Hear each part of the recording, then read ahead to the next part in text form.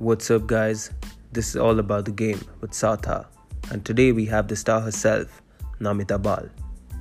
She's a former national tennis champion and the current Junior Fed Cup coach of India. She lives and breathes tennis, so let's take some valuable lessons from her career and her successful transition to a tennis coach. Hey Namita, how's it going? Hey, all good. How are you? Good. So, what's going on? How's the lockdown treating you? It's been fine. I've adapted. Mm-hmm. Got busy with online training and work at home. My dog keeps me sane. Mm-hmm. And your fitness routines. So I do my morning yoga, Mm-hmm. which I've started after 2 years. So I'm actually happy that I was able to. And in the evening, I have a program which my coach has given me. So I follow that. Right. Great. So let's get started. Tell us about your story. How do you get started with tennis and your journey? Um, so my entry into tennis was inevitable. My father's a coach and he was a very good player himself. Right. So it's in my blood. Also, when I was a kid, I had to copy everything my elder sister did. She's 2 years older. And from the way she dressed and talked, and I went to school because Nandita went to school. And I had to do everything she did. I thought we'd be in the same class. So, so when she started playing tennis, it was very natural for me to also want to go to the courts. Right. And initially, I'd just go and play in the sand. That's what I enjoyed, just being around my sister, playing in the sand. And then when I actually started playing at 6 or 7, I didn't enjoy it much because I used to be on a court with 4 other guys, Okay. and they bullied me big time. And when I complained to my father, he said, "I'm not your father here, I'm your coach, so fight your own battles." Right. And I never fought my own battles. I just got bullied. so, so that wasn't very fun for me. Mm-hmm. But I think when I was 8, I played my first tournament and I made the finals. Wow. And I got my butt kicked in the finals. But since then, I've never looked back. I've known since that week that I want to spend the rest of my days on a tennis court, Mm-hmm. and in whatever capacity. At the time, of course, I thought as a player, and then things changed later. Right. But that's initially how it started for me.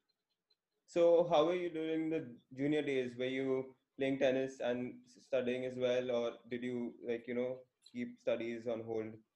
How do you go about? Not at all. My parents were very, very clear that if I wanted to play, I had to study.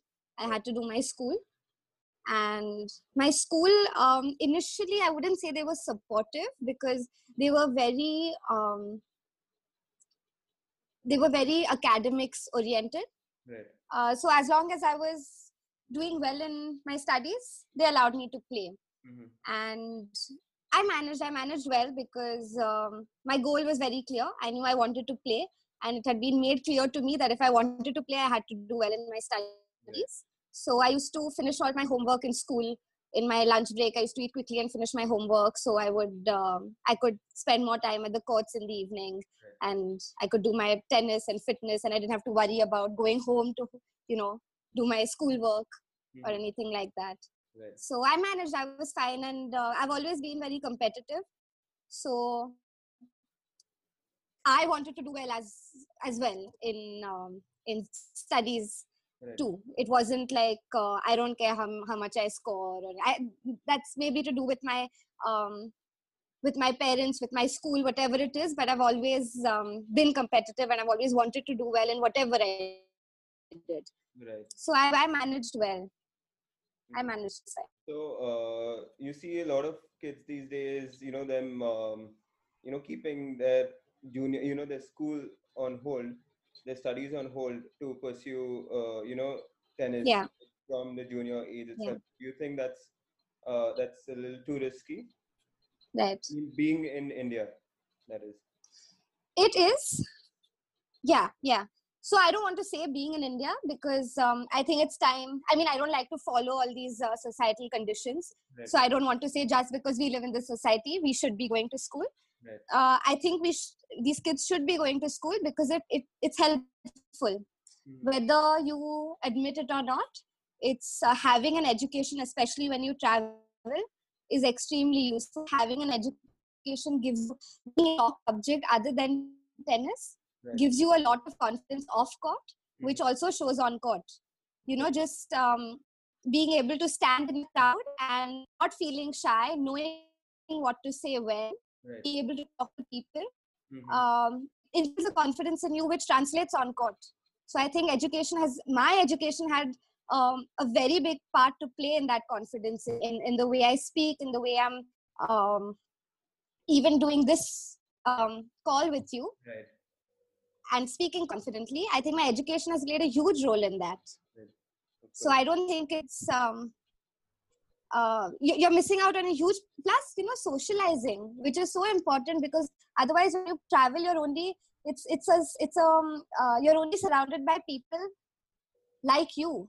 There's no growth in your perspective, or you're not exposed to people who think differently. Right. Which is very, very important to mold yourself, to figure out what you are. Right. So let's get back to your tennis journey. So what do you love about the game? Do you like the training, or do you like competing, playing tournaments more, the travel, or just everything? What did you find? Yeah. So for me, I loved all the things you mentioned. I love training. I love working my ass off all day. And the sleep you get at the end of the day, when you train like that, or when you win a long match, or even I even enjoyed, in hindsight, the losses, or you should feel everything there is to feel, and you should feel the pain of loss. You should feel the joy of winning a match, and to a very large extent the relief. Right. And you should feel all of that. But for me, that's not my biggest reason to be in this sport. For me, it's my biggest reason is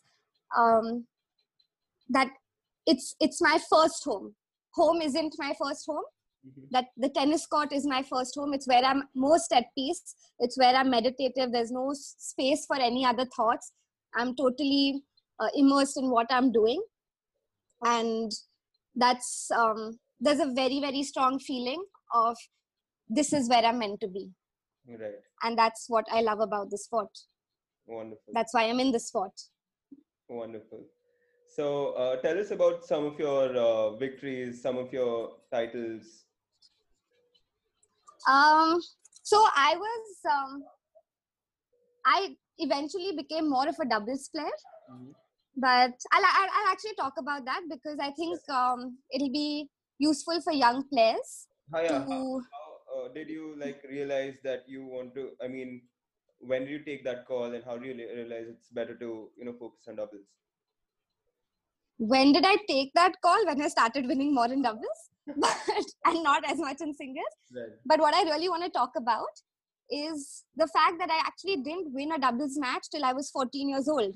Okay. And once I did start winning, it didn't stop. And the reason for that is, so my game is very much a doubles game, which I've known since I was very young. I like doing different things. I love coming into the net, which didn't work for me when I was young, because one, I hadn't matured. I wasn't very good with my shot selection, because there were so many ideas in my mind that I didn't know what to play when, till I played many more matches and figured it out. Also, because we were all small at that age, at 12 and 13, a lot of players just kept a lot of balls in the court, whether it was singles and doubles, and won the match. I wasn't that kind of a player. But I stuck to it, because I listened for a change to my father, who knows better. Right. And I stuck to the volleying. Whether I missed, whether I lost matches, I stuck to it. Right. So when it all came together, when I got that maturity, when I figured out what to play when to poach, what kind of shots to poach on, what kind of shots to play when I poach, when that sort of came together, I didn't look back. I didn't lose much after that in doubles. There were, of course, excruciating losses, right. But I did reasonably well.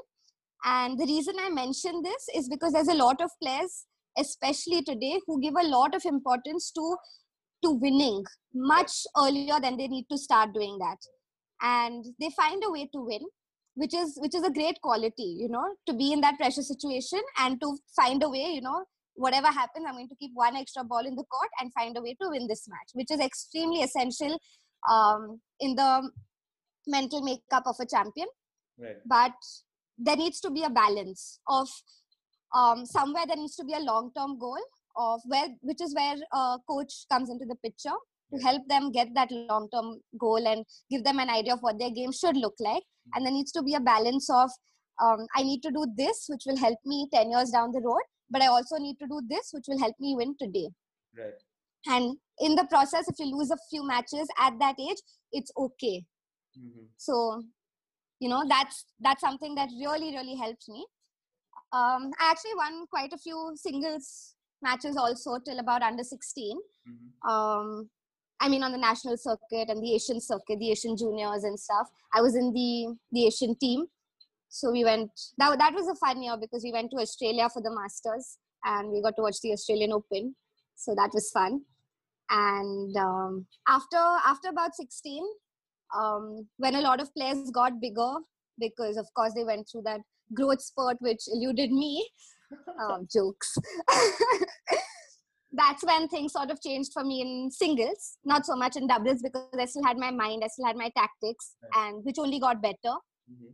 But in singles, that sort of changed things for me because I couldn't out-hit players, and they could out-hit me. Right. So regardless of the ideas I had or the the plan I had, the tactics I had, I couldn't execute it as well in singles as I could in doubles. So that's where I sort of made the switch to doubles after the ITF, in the ITF juniors and a little later.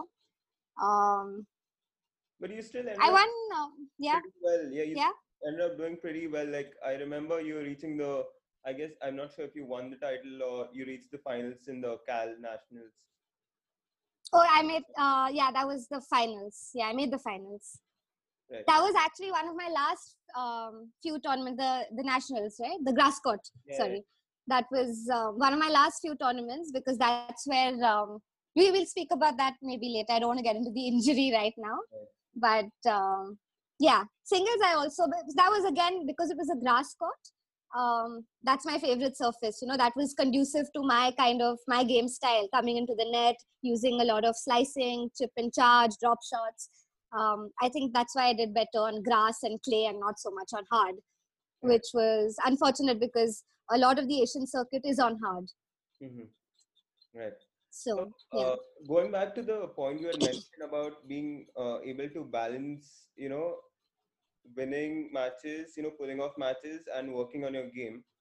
How does, so I'll give you a scenario where, so this is a situation where the player doesn't have any other factors coming into play, like, studies and their parents' financial situation. Right? So suppose there's someone with limited financial, obviously everyone has limited financial resources, but they know that they can only play like 10 tournaments a year compared to someone who can probably afford to play 20 tournaments a year.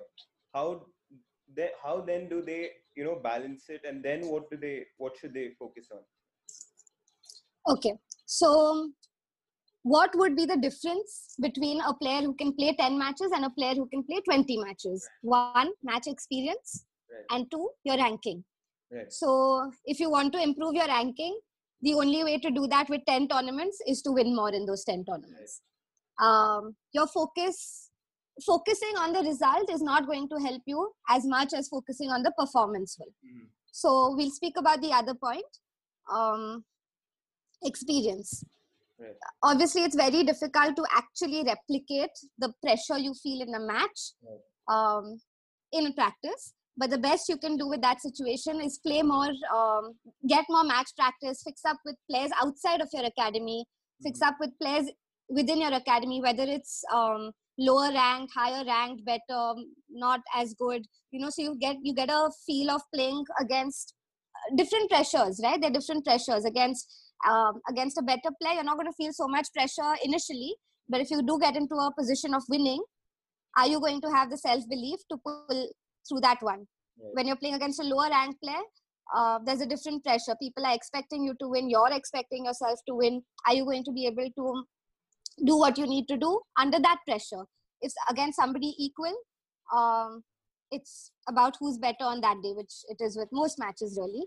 Right. What you can also do is include pressure situations in simple drills that you do. Whether it's the serve, you serve with another player. Right. If you get the serve in, 15 love. If they get their serve in, 15 all. So you include pressure situations like that, because what you're doing is getting used to making decisions under pressure. Right.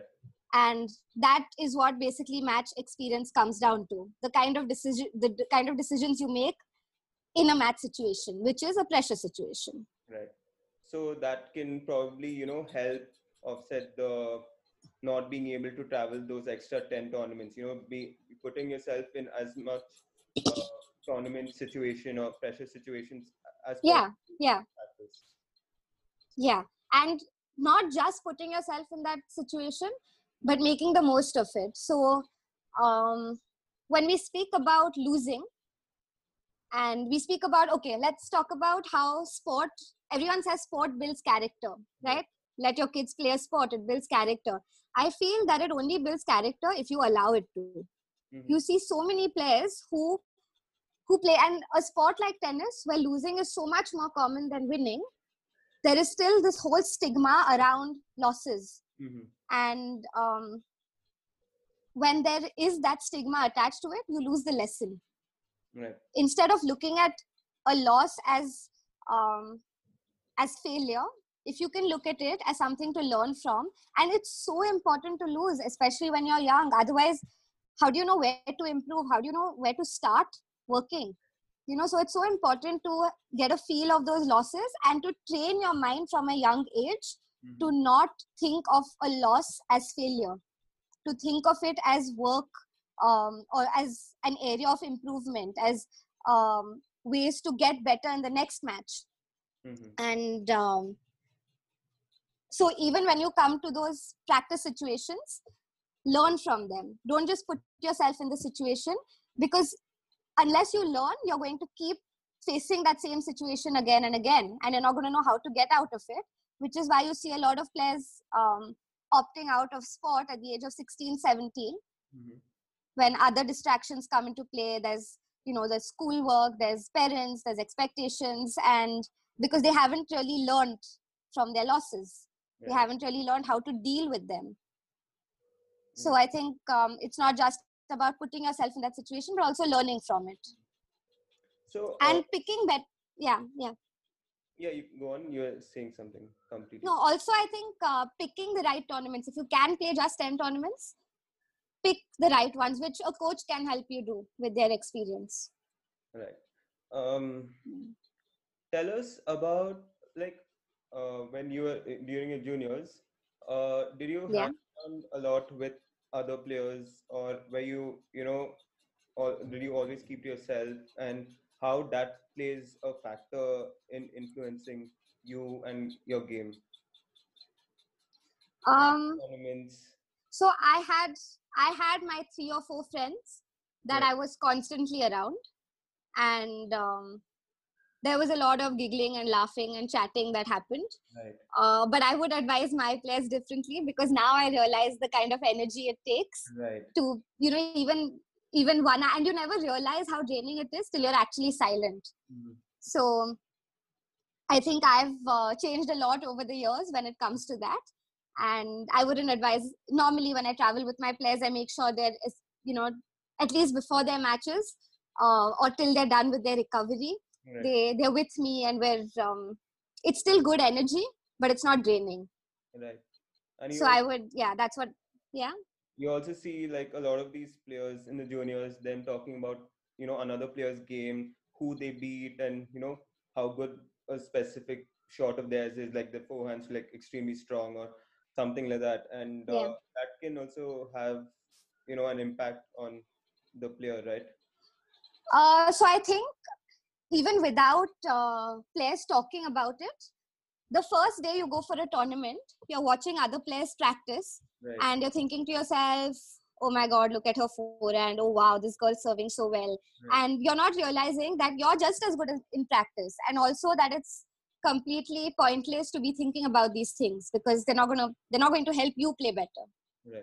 So we'll talk about, I think, focus and concentration in another, like this comes under distraction, right? Yeah. So I'd like to make that a separate topic in itself, because that'll be really, really useful for a lot of young players. Great. But yeah, so even without hearing it, I think with everybody goes through that phase. So whether you're seeing it or whether you're hearing it, you can't control people. You can't stop them from talking. You can't stop them from playing. You can't shut your eyes and walk into a venue. So you have to find ways to deal with it. Mm-hmm. Right.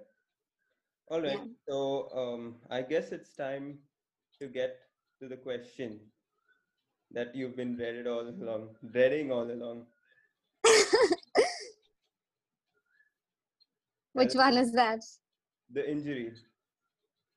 The injury. Yeah. So that was after about 4 or 5 years of dealing with it, I think I finally came to the turning point in my life. Mm-hmm. So it was a spine injury.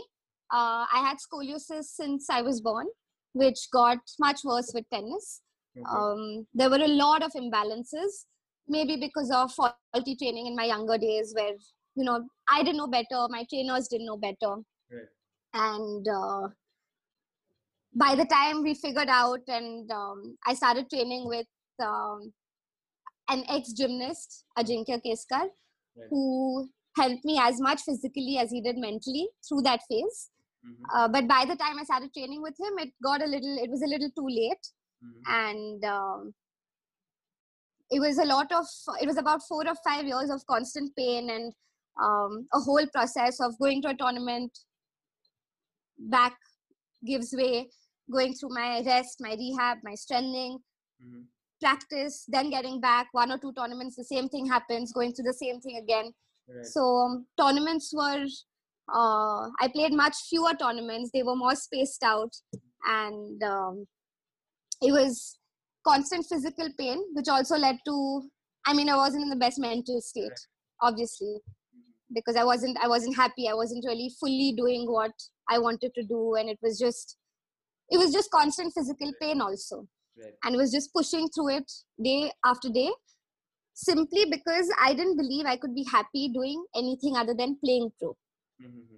And eventually it came to the point where I had to make that choice between pushing more now and not doing any form of exercise ever again.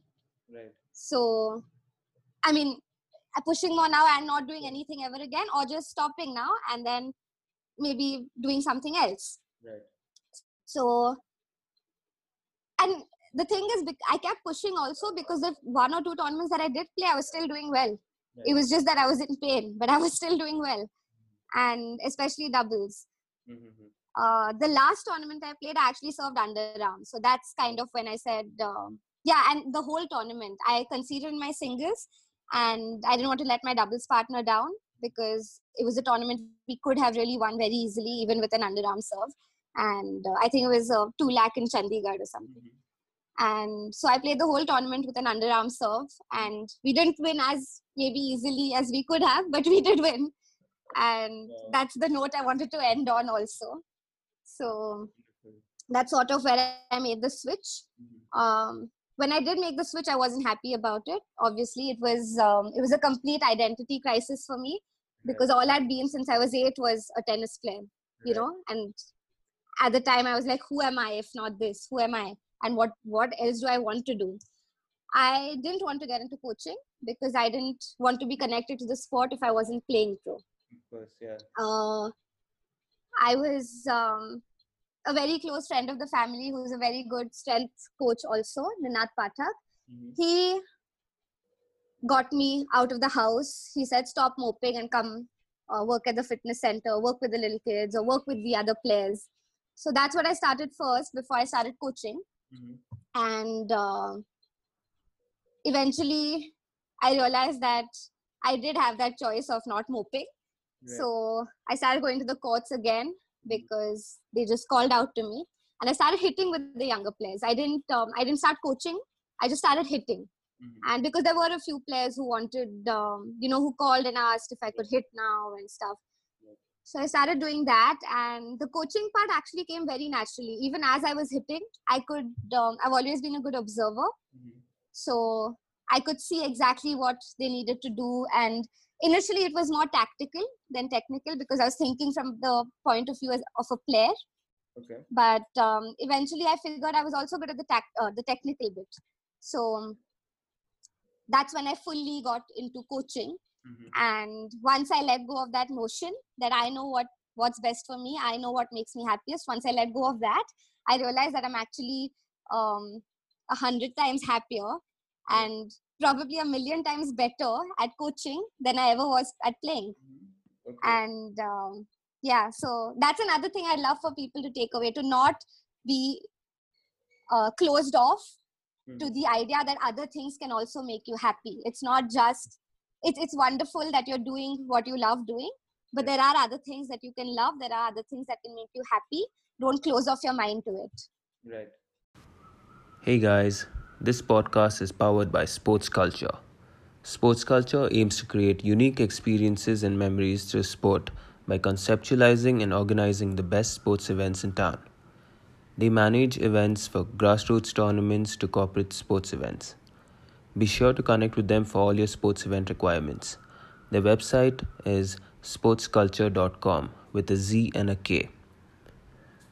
Further details on the show notes. Yeah. So, coaching or competing, what would you choose right now? Competing any day, or things have changed?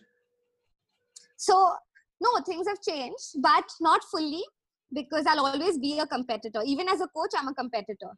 Okay, so it's not. Obviously, you do want your kids to do better than other coaches. So how do you compete as a coach? But I would still pick coaching because I'm doing what I'm meant to do now. I feel that in my bones. I know it. Right. But as a coach, if I'm asked to share whatever little knowledge I have, if it would make another coach better, if it can help other players, I would 100% choose to do that. And that is one of my goals, to make whatever knowledge we have available to as many coaches as possible, so that as many players as possible can benefit from that. That's the goal, right? As a coach, the goal is to improve the lives of as many players as you can. Right. But having said that, while the other coaches are learning, I will also be upgrading my knowledge. I always want to be the best coach I can be. Apart from my goals for my players, I have goals for myself. Right. And I want to be the best. I also want my players to be the best. And, it's funny because sometimes, so I've worked with these teams, and whether it's the state teams or the national team, I've worked with these teams, and sometimes they play my players. And I've always been the kind of coach, I don't believe that it ends on court. The bond doesn't end on court, especially in the teenage group, which is where my expertise is in this moment, at least. It's a 24/7 job. I am available to my players whenever they need to talk to me, and about anything they want to talk to me about. There's you have to live by example. You can't, especially with that age, just preaching isn't going to cut it. You have to spend time with them. You have to make them realize that you walk your talk. And that's when they start to emulate those habits. That's when they start to grow personally and professionally. And that's where I feel players need to also open up with their coaches. Of course, there are different personalities and everything, but that's when it works best. So as a coach, yeah. Go on. So as a coach, for me to be coaching different players that I've worked with, and when they play matches against each other, it's always, it tears at my heart. I don't know. That's not something I've quite come to terms with yet. But I will. I think I do what's best in the moment, who I'm coaching in that moment. I have to stick to that. And luckily, it's not affected my relationship with any of the players so far. Right. But you have to want what's best for your player. Right, of course. So I want to talk a bit about personality, the player's personality. Yeah.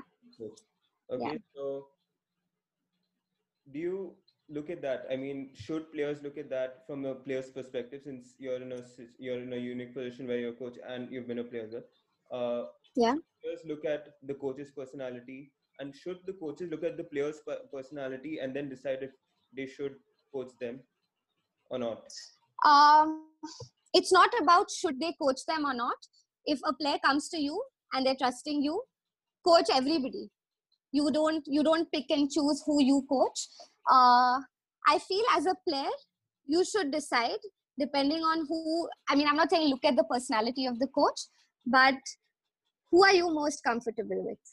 That's the most important thing, because as a lot of coaches in this country tend to forget that the player is the most important part of the team. It's not the coach, it's not the parents, it's nobody, it is the player, and the rest of us revolve around the player.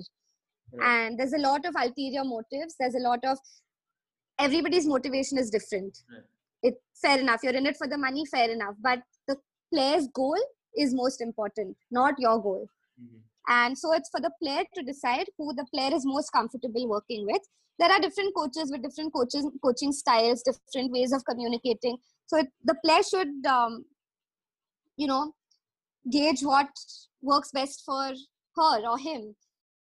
As for the coach, according to the personality of the player, you will change your communicating style. Okay. So it's, and that's where that's what I mean by it doesn't end on court. I like to know, and I'm happy that my players are open with me about what goes on at home, what goes on in their personal lives, because that is such an important part of how you plan your next day, how you plan your training, the way you speak to them. There might be a player who comes from a home where they're constantly being instructed. The last thing the player wants is to come on court and have you hurling 100 instructions at them. There might be a player who doesn't get enough attention at home. They may come on court and create a ruckus just to get that kind of attention, just to get that appreciation. Maybe they're not being appreciated enough at home. And then they want to do things, they want your attention, they want you to say good stuff about them, they want that encouragement. So that really is the job of a coach, to be able to figure out what the player needs and what the player wants and communicate accordingly. The player decides for himself or herself. The Right. coach adapts to what the player needs. That's what I feel. Okay. So, emotional bond. So I'll give you another situation where put your heart and soul into the player, and one loss, two losses down the line, he just decides to, shift or change. Yeah. One thing, the next player you get. So I'm assuming this happens to a lot of experienced coaches where, they've put in so much effort, and then they realize that they're just going to leave or they're just going to stop tennis anyway. Does the passion or the emotional bond that they have with new players who join the academy still remain? Do they still have that same amount of, care? Right. Or does it always go down, and then do coaches end up, becoming much more financial minded or whatever? So I'm not going to speak from other coaches' perspectives because I don't know what their lives are like. Right. But in my opinion, if I am coaching somebody or whatever I'm doing, I am going to put heart and soul into it. Mm-hmm. I can't be half-hearted about anything. Right. What the player does is not in my control. I can only do my best. I won't be happy. I won't sleep well at night if I don't put in my 100%. Mm-hmm. And it's as simple as that. If the player decides to leave, I know that it's not something to do with me. I know that it's not, I know that it just didn't work out. Maybe it's not anything to do with me. So I don't need to take it personally. Things didn't work out with us, and that is okay. I couldn't help the player the way he or she needed to be helped, and that is okay, because it's not like I didn't try. But it does hurt, when right? it comes to the next play, yeah, of course. So that's what I'm getting to. It is going to hurt. It's going to hurt like hell because you've put in so much. Of course it's going to hurt. At the same time, you can't not do your best to avoid hurt. Like I said, it's so important to feel everything there is to feel. What kind of a life are you living if you're only, how do you appreciate joy without feeling pain, right? And it's all these tags that we attach to emotions. This is good and this is bad. It's not. They're just emotions. You feel hurt, you feel it, you breathe through it, and you know that that will end. You know that you will stop feeling bad. It doesn't mean, and it also doesn't mean that you will never feel bad again. You are going to accept it. You are going to die. You are going to get, I mean, I believe in rebirth. So you are going to be born again. You are going to be hurt. You are going to be happy.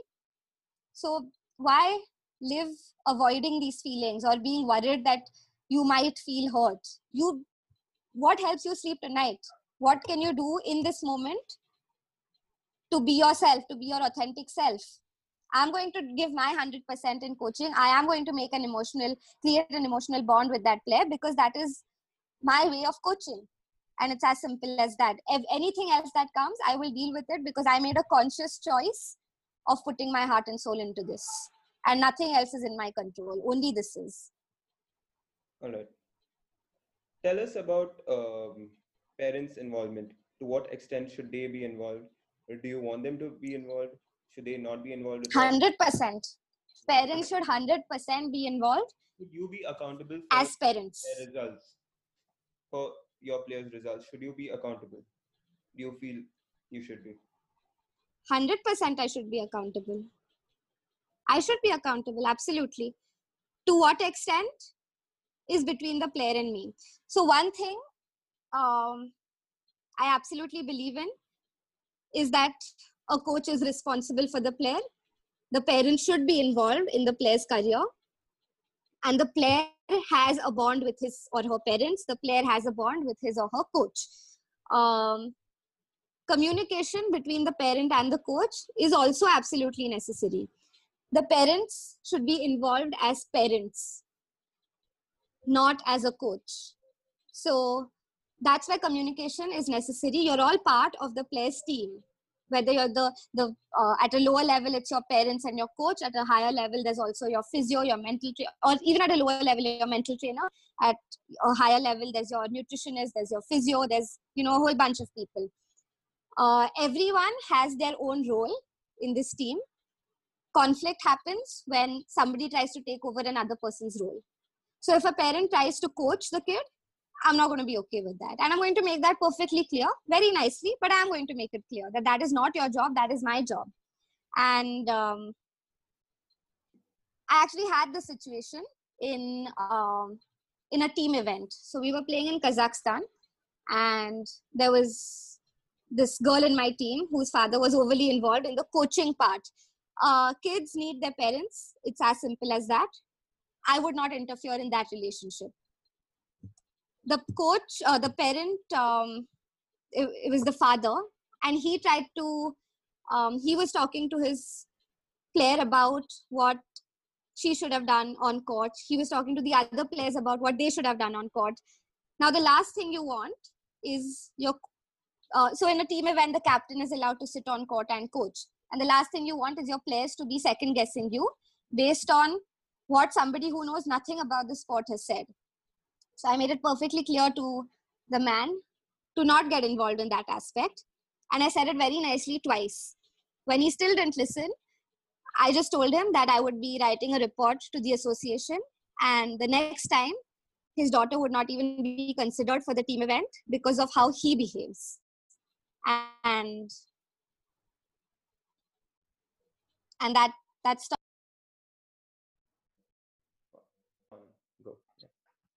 And that stopped him from saying anything again. So I think communication is very essential. but the coach doesn't want to be told how to do her or his job, and the parent doesn't want to be told how to do their job. Right. So as long as you're staying within your boundaries, um, you want to complement each other. You don't want to be doing the same thing, right? That's what's important. But both roles are absolutely essential. And a coach on court is the second parent of the child, because you're the first point of contact, whether it's with the mental trainer, whether it's with the physio. You are the first point. The coach is the first point of contact with the child. The child is first going to come, especially teenagers. They they will listen to anybody except their parents. Right. So if the coach is who they're closest to, which is usually the case, that's who they're going to listen to. So communication has to happen, because how else are the parents going to stay in touch with their child? Right. Okay. Another question about coaching. Yeah. How do you manage your reputation and a player who's not doing well? For example, you probably have a player who takes a lot of private training from you, or just in your academy, or coaches trains under you, and but he or she is not following everything that you've told them told them to do. So they're not probably following their fitness routine well, or they're not eating properly, or their mental training, and then Yeah. you see that the results, you can see the results affecting them. I mean, they losing a lot of matches. What do you do then, like, because you know that your reputation is also on the line in this case? So I've never thought about my reputation, to be honest.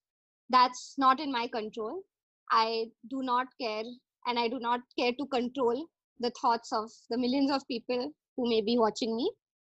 What I do care about is what my player thinks of me and what I think of my player. We're a team together, right? So the only thing that matters in this situation is how the player can improve. It's very important to. So I won't say that he or she is not following everything I'm doing. Even if they're following everything and it's not working out, they're not winning, we need to make changes. If there is something that I'm asking them to do and they're not doing, for sure I will talk to them about following that.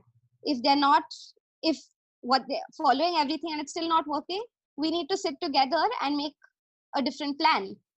There's no point of worrying about what people will think, or worrying about losing. You've just learned another way that doesn't work. That's it. When you speak about the player not listening to you, I think what is very essential to start off at a very young age is mental training, of course, but a big part of mental training is goal setting. I'm a huge believer in setting goals, both short and long term. I feel very often long term goals tend to pressurize a player more. Sometimes having that long term goal in your mind pressurize you, feel more pressure that, shit, I'm so far away still, how am I going to do it? And there's like just an added pressure. You have your own expectations, your parents' expectations, plus there's this goal looming in the background. Today, what can I do today? What can I do well today? And write it in a book, tick mark at the end of your session. Did I do this? Did I do this? So that you are accountable for yourself and you are accountable to your coach. And at the end of the week, or at the end of the month, or 2 months, or 3 months, you look through that notebook. How much have you followed it? How has that affected your results? If a player keeps that goal in sight, they are going to do these things. They are going to listen to you. If they trust you, they're going to listen to you. If it's still not working out, you devise a new plan. Okay. But you can't take losses personally. You can't worry about what people think. And honestly, do they even have time to think about you? I mean, I don't think people spend like 5-6 hours of their day thinking, oh my God, this player lost, that means this is a bad coach. I don't think they do that. Yeah. So Okay. So they're too worried thinking about, they're probably too worried thinking about their own player who's losing, and what others are thinking about them. So they're not really concerned about you. Right. So, how is it with your students? Do you treat them as friends and as an older sister, younger sister, or or how is it? Are you like really harsh with them? Do you find a balance? Right. How do you go about it? I'd say balance, and I'd also say it depends on the player. Um, so with older players, I'm obviously more of a friend. It's more of a conversation than an instruction.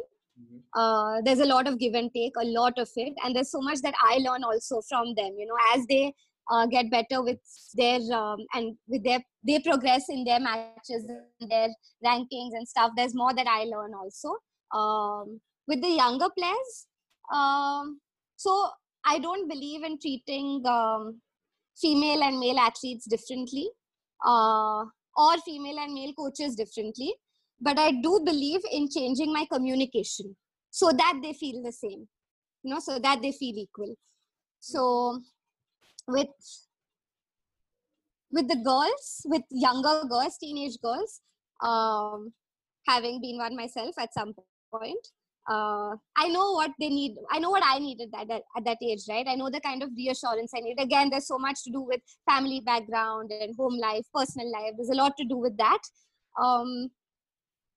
So I'm a little more open to listening with them, and making them know that I'm open to listening. With the guys, even though I'm listening, I'm not really, expressing it as much. But with the girls, I express a lot more about how I am there for them, because I think that's what they need. And also, I'd like to know what's happening in their lives, because not that I'm going to stop them from doing anything. That's only going to make them want to do it more. But at least I can make it very clear to them about how this is helping or not helping. So again, goal setting comes into the picture with teenagers, especially. I'm a huge believer in that, because you can then ask yourself, this action that I'm going to take right now, is it in alignment with that goal? Is it going to help me get closer to that goal?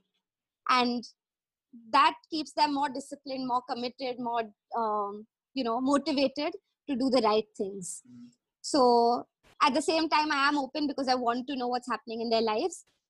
Even if I can't stop them from doing it, I can at least advise them better. With the guys, I'm extremely strict about discipline. It doesn't matter who it is.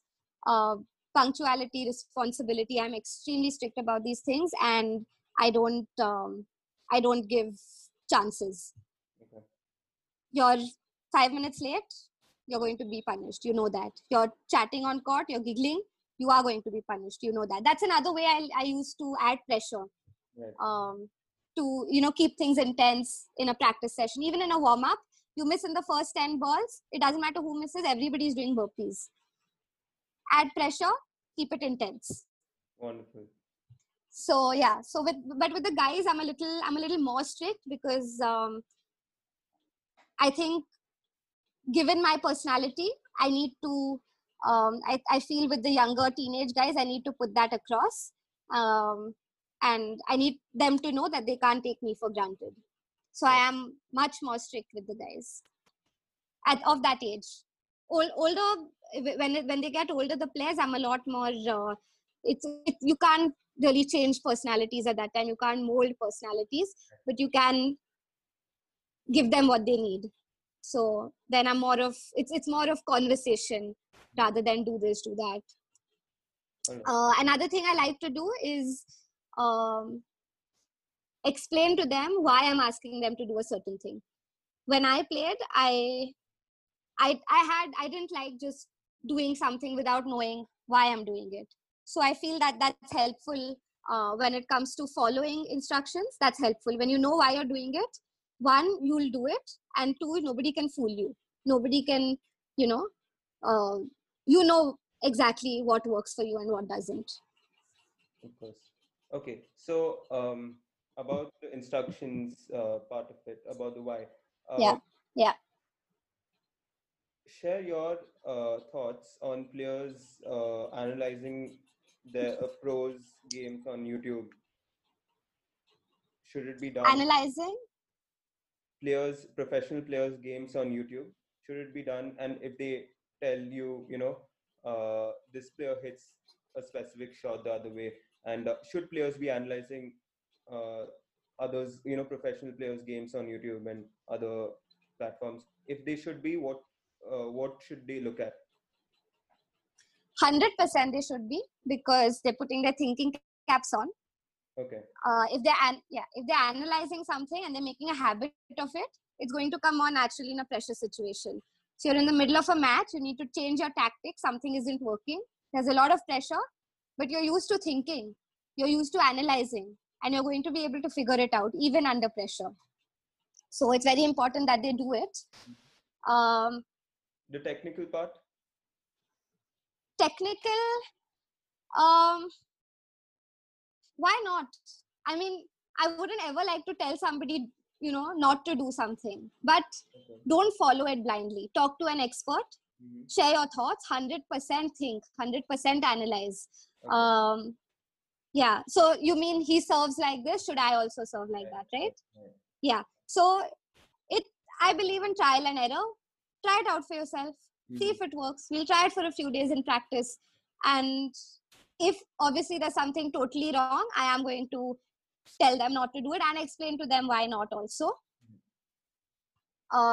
Teenagers are rebellious. They're going to try it anyway. Yeah. So yeah, in some way you have to allow them to make their own mistakes and learn from them. Right. Yeah. So yeah, I mean, there should be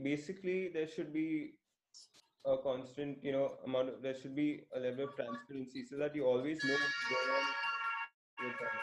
Yeah, 100%. And the last thing I want to do is make them dependent on me.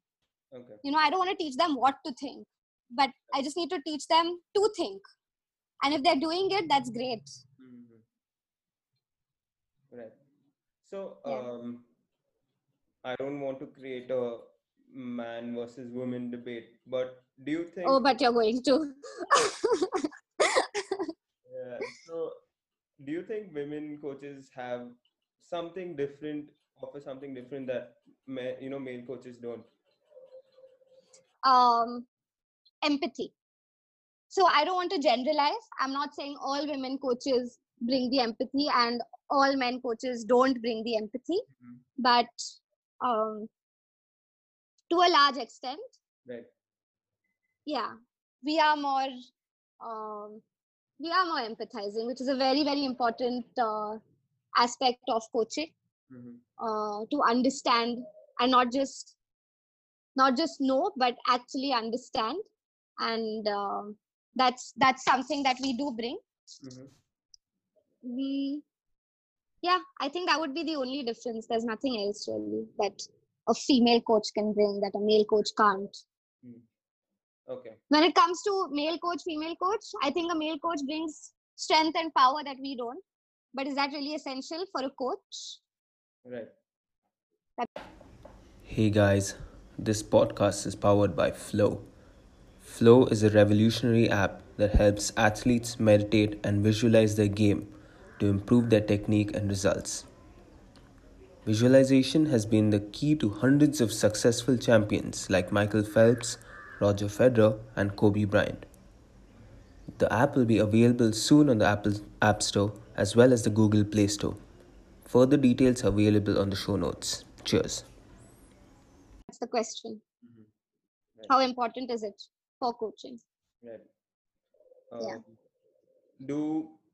Since there are not many women coaches. And again, I'm not. I was only like generalizing a little bit. Not all male coaches. I'm sure I'm stronger than some of them. Right. Yeah, just saying. This part in a bit. I lost track of the question. Sorry. Well, okay, I'll have to edit this part out. What was I asking? Oh no, it was such a good question. Oh damn. Okay, I spoke about male empathy and then strength and power. God. Okay. So, what is the perception of women coaches? Like, since there are not many in the sport in India, Hmm. do they perceive you in a different way? Do parents perceive you in different way in a different way? And is that an issue? Is that, or is it, how is it going right now? So absolutely, they perceive you differently. Uh, I've traveled to a men's tournament with one of my players, and I've had parents of players ask me, "Are you his sister? Mm-hmm. Are you his friend?" And Right. I'm like, "No, I'm his coach." Mm-hmm. And I've seen the shock on their faces. Maybe they're just not used to it, Right. but it's definitely a different perception. With the juniors, of course, I've traveled quite a bit, so now people know me more. But even initially, um, well, I have that disadvantage or advantage of not looking my age. So there's a lot of under 16 tournaments that I've gone to where people have asked me what happened to my match. Right. But but yeah, so it's you definitely, I have not been taken seriously till they have seen my work. Mm-hmm. And once you're on court or watching your play, coaching your play, then you let your work do the talking. Nobody has doubted me after that. But initially, just visually, Mm-hmm. there have been a lot of doubts whether I even am a coach, and secondly about how good a coach I could be. Right. Because we're perceived, because there's this whole thing of, okay, a female coach is only useful for traveling with a female player. Mm-hmm. That's by and large the perception, um, which is something I've made use of, by the way. But that is by and large the perception. So there's a lot that, um, I mean, if there was a male coach with the kind of credentials that I have, he would be he would be far better known than I am, and he'd be far more respected than I am. With the exact same credentials, whether as a player or as a coach, a male coach in my position would be far more respected, far more known, and far more sought after. So there is definitely a difference. But having said that, I don't like to see it as a problem or an issue. It's an opportunity for me to grow. Okay, so I need to prove myself and to be seen as better than coaches who aren't even as good as me, maybe. I need to do a lot more than they do. I need to be knowledgeable about not just tennis, but fitness, nutrition, psychology. I need to bring a lot more to the table than they do. And I'm happy about that. I'm happy that I'm being driven to do that. I'm happy that because of that, I am a better coach. Right. So I don't see it as an issue. Although I would love for the perception to change, that is one of my personal goals, to change that perception, to be part of that movement that changes perception of female coaches. Wonderful.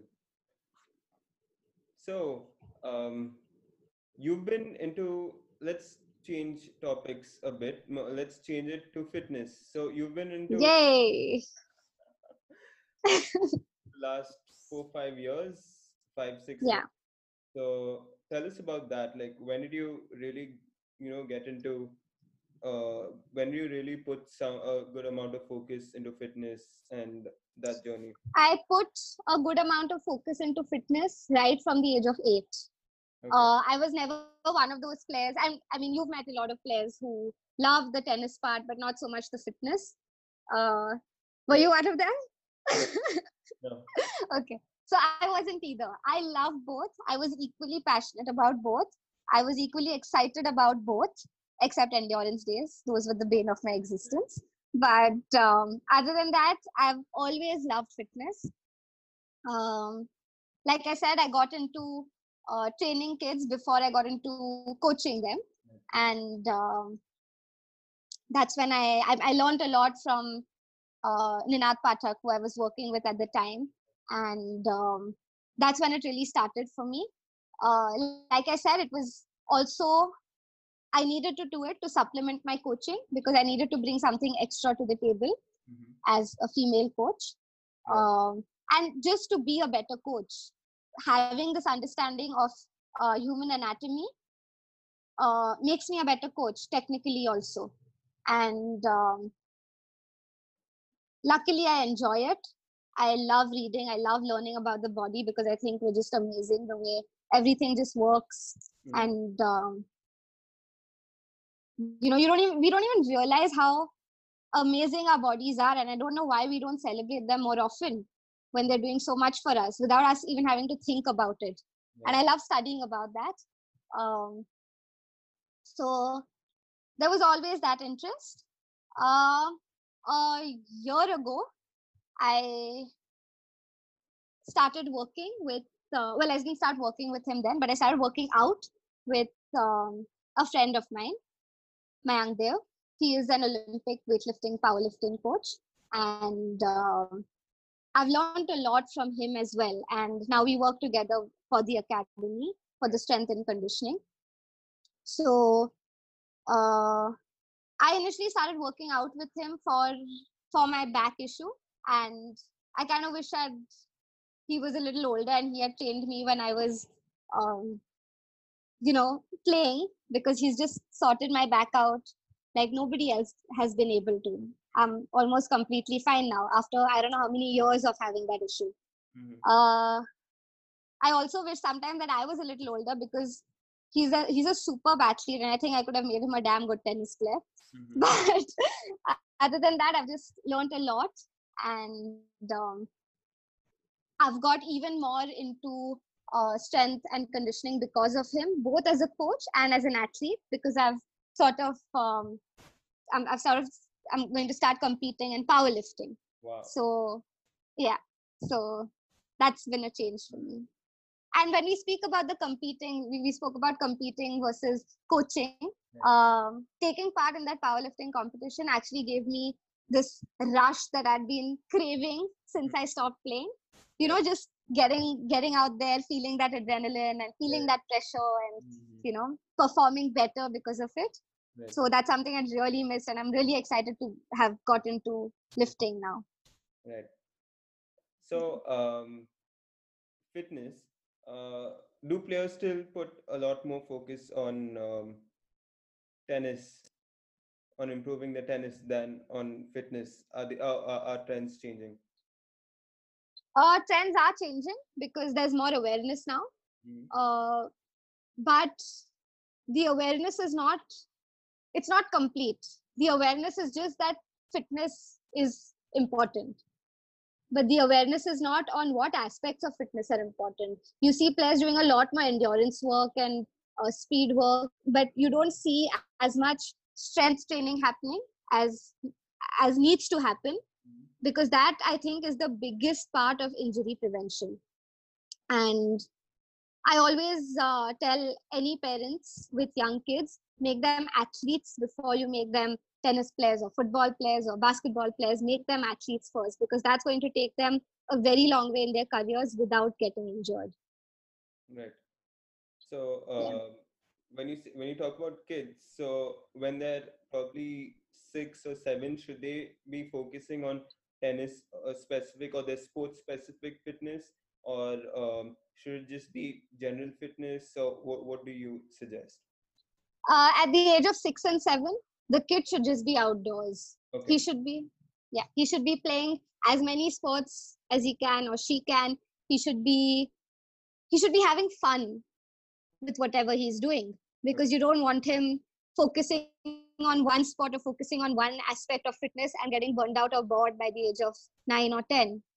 You want them to be having fun. You should start, when I say general fitness and strength training, you can start as young as 8 or 9 also. There is not a single research paper in the world which says that the height won't grow if you start weight training, or there are, countries like China and US, they have so many Olympic medals because they start their kids at 6 and 7. They're lifting weights at 6 and 7, and there are research papers that prove it's helpful. What's important here is the supervision. If it also depends a lot on your bond with the kid. If that kid listens to you, if the kid trusts you, if the kid has a certain level of coordination and is okay with body weight exercises, then you can start weight training as young as 6 and 7 and 8. If they don't listen, 100% don't. Not worth the risk. With weights, you have to be very, very careful. There has to be supervision under a proper strength and conditioning coach, not a gym trainer or a fitness trainer. It has to be a strength coach, and it has to be very careful supervision, and the player has to listen to the coach. But for just generally, play as many sports as you can, do as many different types of fitness as you can, just make sure it's safe. All right. So there's this concept, that conception, right? That's the word. There's this concept. Yeah. I'm doing English for a long time. Okay. That Europeans and Americans are much stronger, much fitter than Indians. Yeah. So, is that purely due to genetics, or is it because of the thing you said about the strength training and at an early age? Well, one, we've been ruled by the British for 200 years. We've been starved, and we haven't grown like we should have. Which, it's been passed down generations, and it's definitely in our genetic makeup to not be as strong as them. But that can be we need to work a lot harder to attain the kind of, so not that we can't attain the strength they have, just that we need to work a little harder for it. Also, the kind of lifestyle plays a very big role. Europeans, you see them out on their cycles, you see them, the entire family gets together on weekends, goes cycling, goes out, goes for a jog. How many Indians do you see doing that? Right. Right. It's a very different lifestyle. We're a lot more sedentary than they are, I feel, which plays at a young age. So that makes a difference. Right. So that's also one of the reasons why Indian tennis players, they peak at an older age. That's one. But other than that, I feel it's a lot to do with, like when we mention lifestyle, it's not just physical, it's also mental. We're a lot more dependent on each other than Europeans. And, I've seen kids in Europe who fall and their parents are not bothered. The kid cries, gets up, he's okay. He's fine. Do you see that happening in India?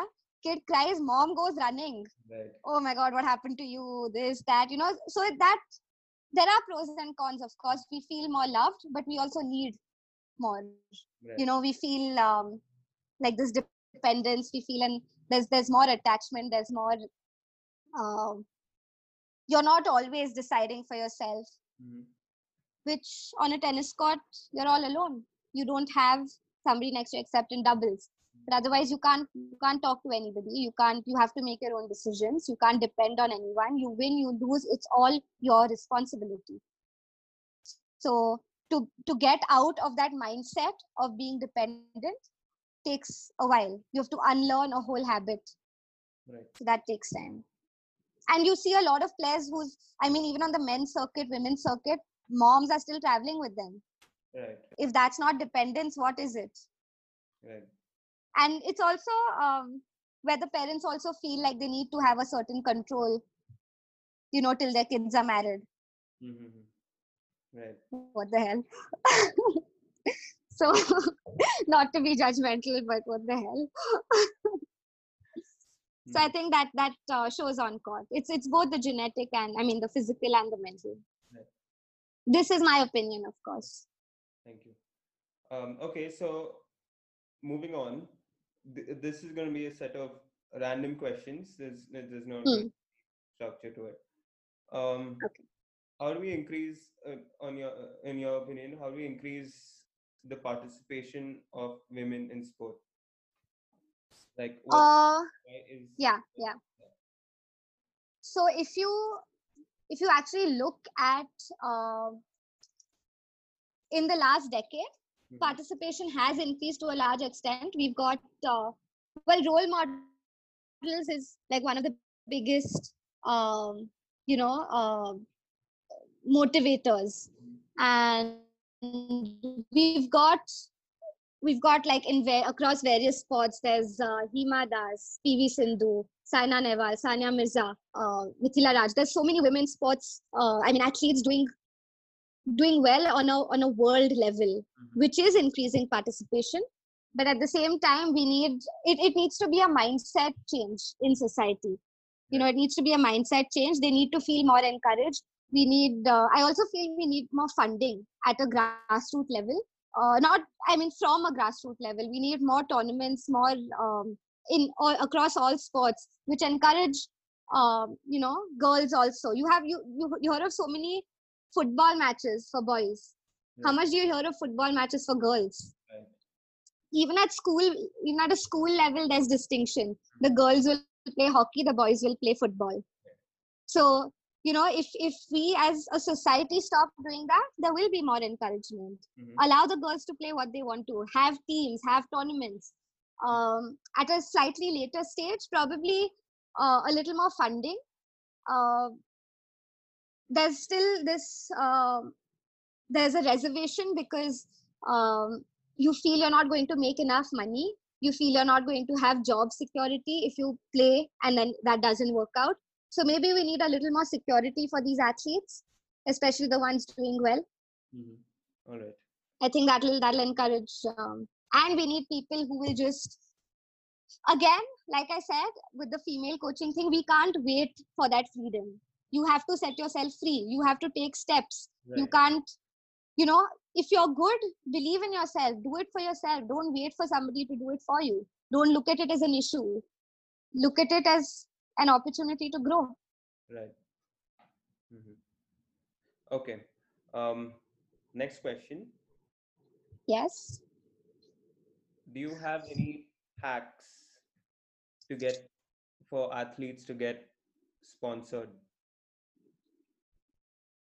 Are there, or should you always be, at the top, like the first 2-3 spots in the rankings?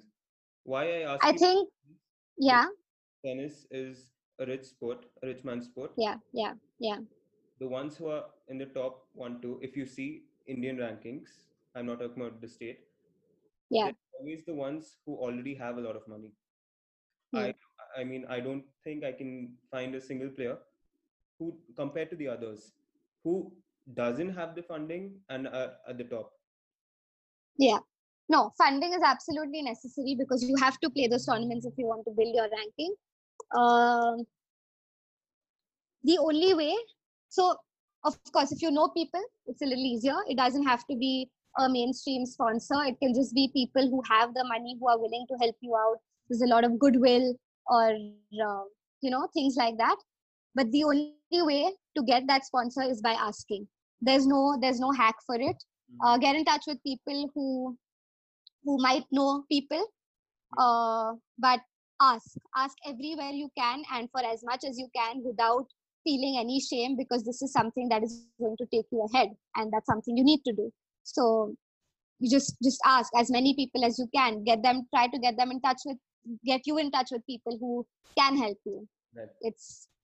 There's that joke, no, the 4 P's of marketing. Please. So you have to ask. Right. Okay. Yeah. Follow-up question to this.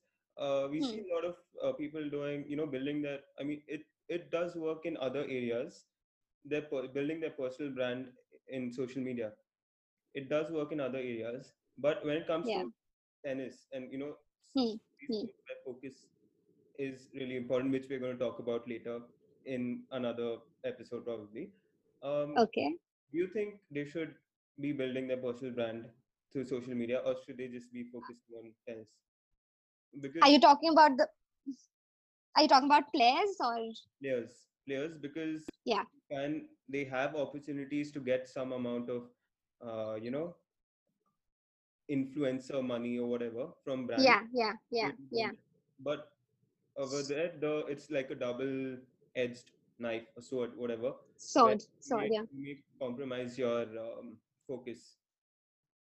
Uh, so that's the question you need to ask yourself. Are you compromising your focus? Are you letting that app take control of you, or are you in control of that app? I think as long as you're in control, which will happen if you've been training your mind from a young age, if you've been, all these things that we speak about, mental training, physical training, all needs to start very young, because that's it's essential now. You have to start it young. So social media, I'm guessing you will it'll come into the picture only, well, teenage or later. So if your goal is clear, if you're disciplined about how much time you want to spend on it, if you are in control of that, why not? It's a great way to make money, right? And who's to say don't do this or do this unless you try it for yourself? Right. If you know your priorities, if you know your goals, and if you are in control of your mind, which you have to be a good player, Right. then why not? All right.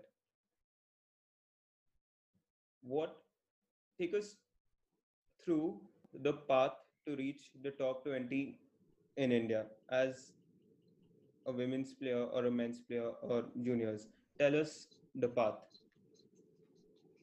How many tournaments? So yeah, so if you're really young, if you're talking about juniors, if you're under 14 or 15, I wouldn't advise more than 12, 13 tournaments a year, because you're still building. Yeah, you're still building dimensions of your game. You're building, maybe you can't slice yet, or you're not great at volleys. So you're still building these things. At a junior level, I would focus more on playing tournaments for experience and for trying out things that you're working on in practice without really worrying about the results. After 15, 16, uh, is when you would, and your training would continue during the tournament. I think you get yourself used to that. A lot of players take it easy during a tournament so that they're not tired. But even though you might lose a few matches initially because you're tired, it'll take you a long way later, because then your training doesn't stop. Because later it gets difficult when you're on the road for 3, 4 weeks. The first thing you lose is your strength, and that's dangerous. So if you get into the habit of continuing your training through a tournament, that's going to take you a long way later. After 14, 15, 16 is when you would start focusing more on putting those things together, and that's when they start coming together. So then you'd focus more on the winning part, and you'd plan your tournaments a little more wisely, a little more conducive uh, to when you peak.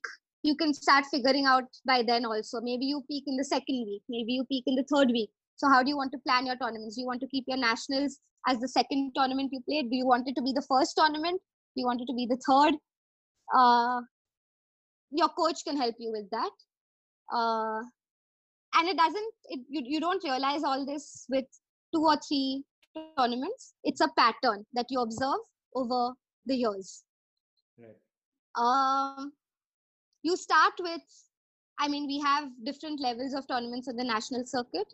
We have talent series, then championship series, super series, national series, and then the nationals. So you start with a mix of, you obviously start with your talent and championship series.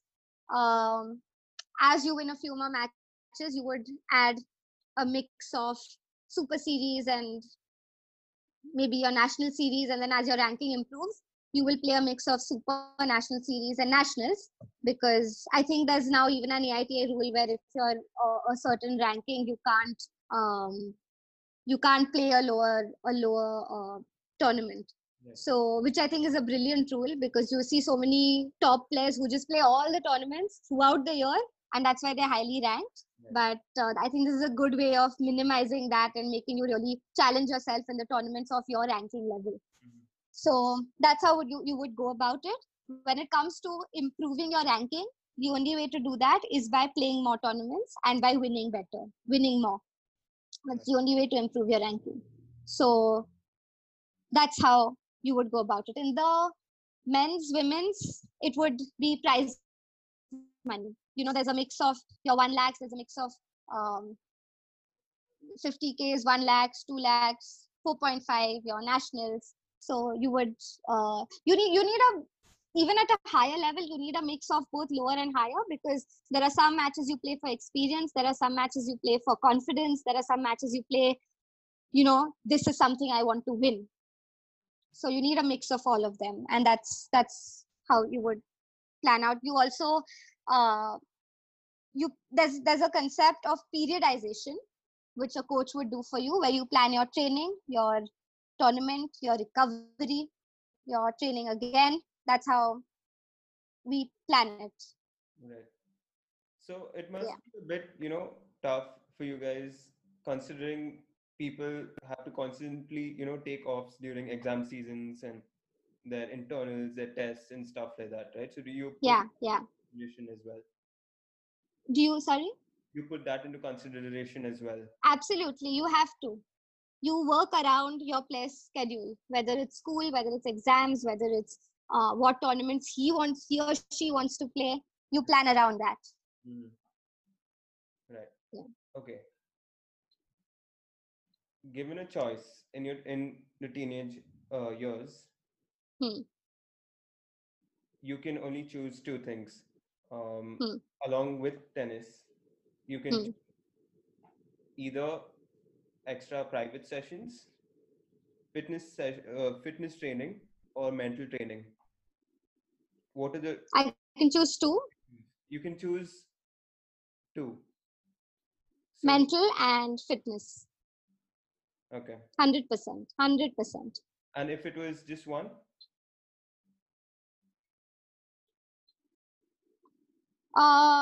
It would depend on the kind of, well, for me personally, I would choose physical, because then I had the fitness, but it would have to be somebody who knew my body, who knew the imbalances and could work on those.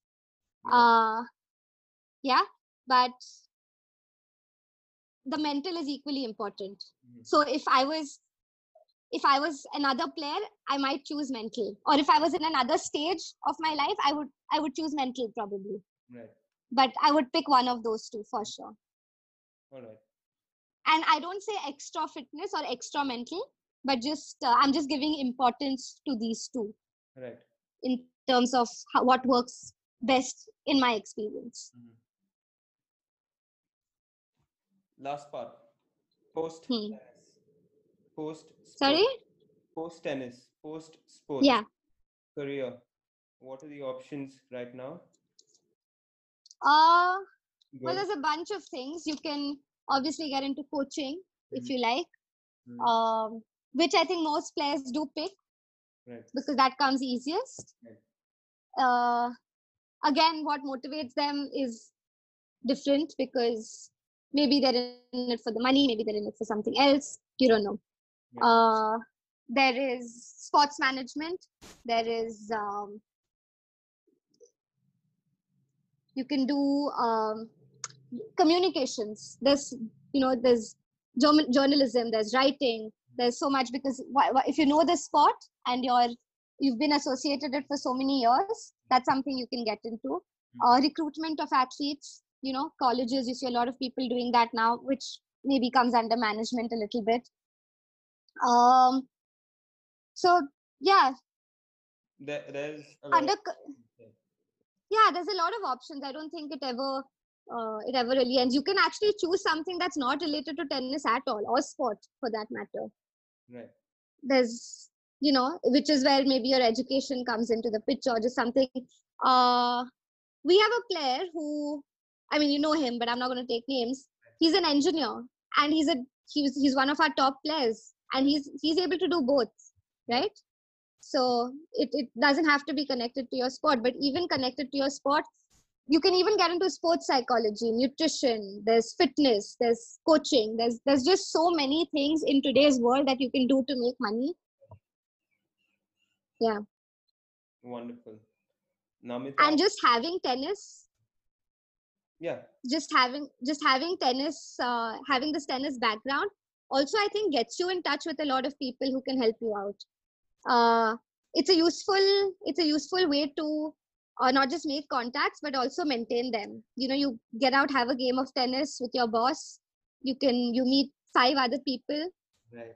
It's always good to have been in a sport for so long. Yeah, so networking is big. Yeah. No, you meet Yeah, absolutely. so much, you meet so many people, you have to, but the thing I, is, stay in touch with them.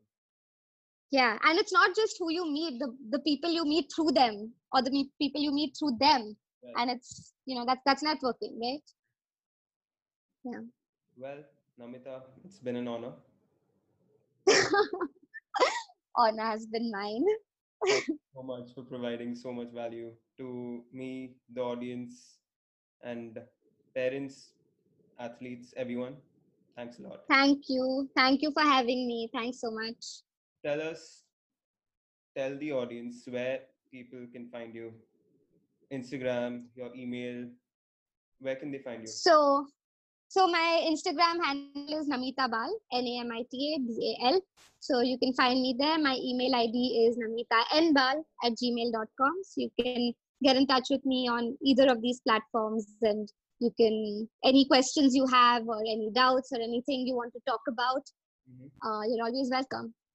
Wonderful. And you also have your academy, where you coach your players, your fitness. Where is that exactly? Right. That's the Nandan Bal Tennis Academy at Ferguson College in Pune. So if anybody's looking to start playing, that's a great place. Right. And I'll coach you, which is even better. All right. Hope to have you here with us for future episodes. We can, Yes, absolutely. other topics that yes. share with us. Yeah, I would love to. Thank you, Namita. Take care. Okay, thanks.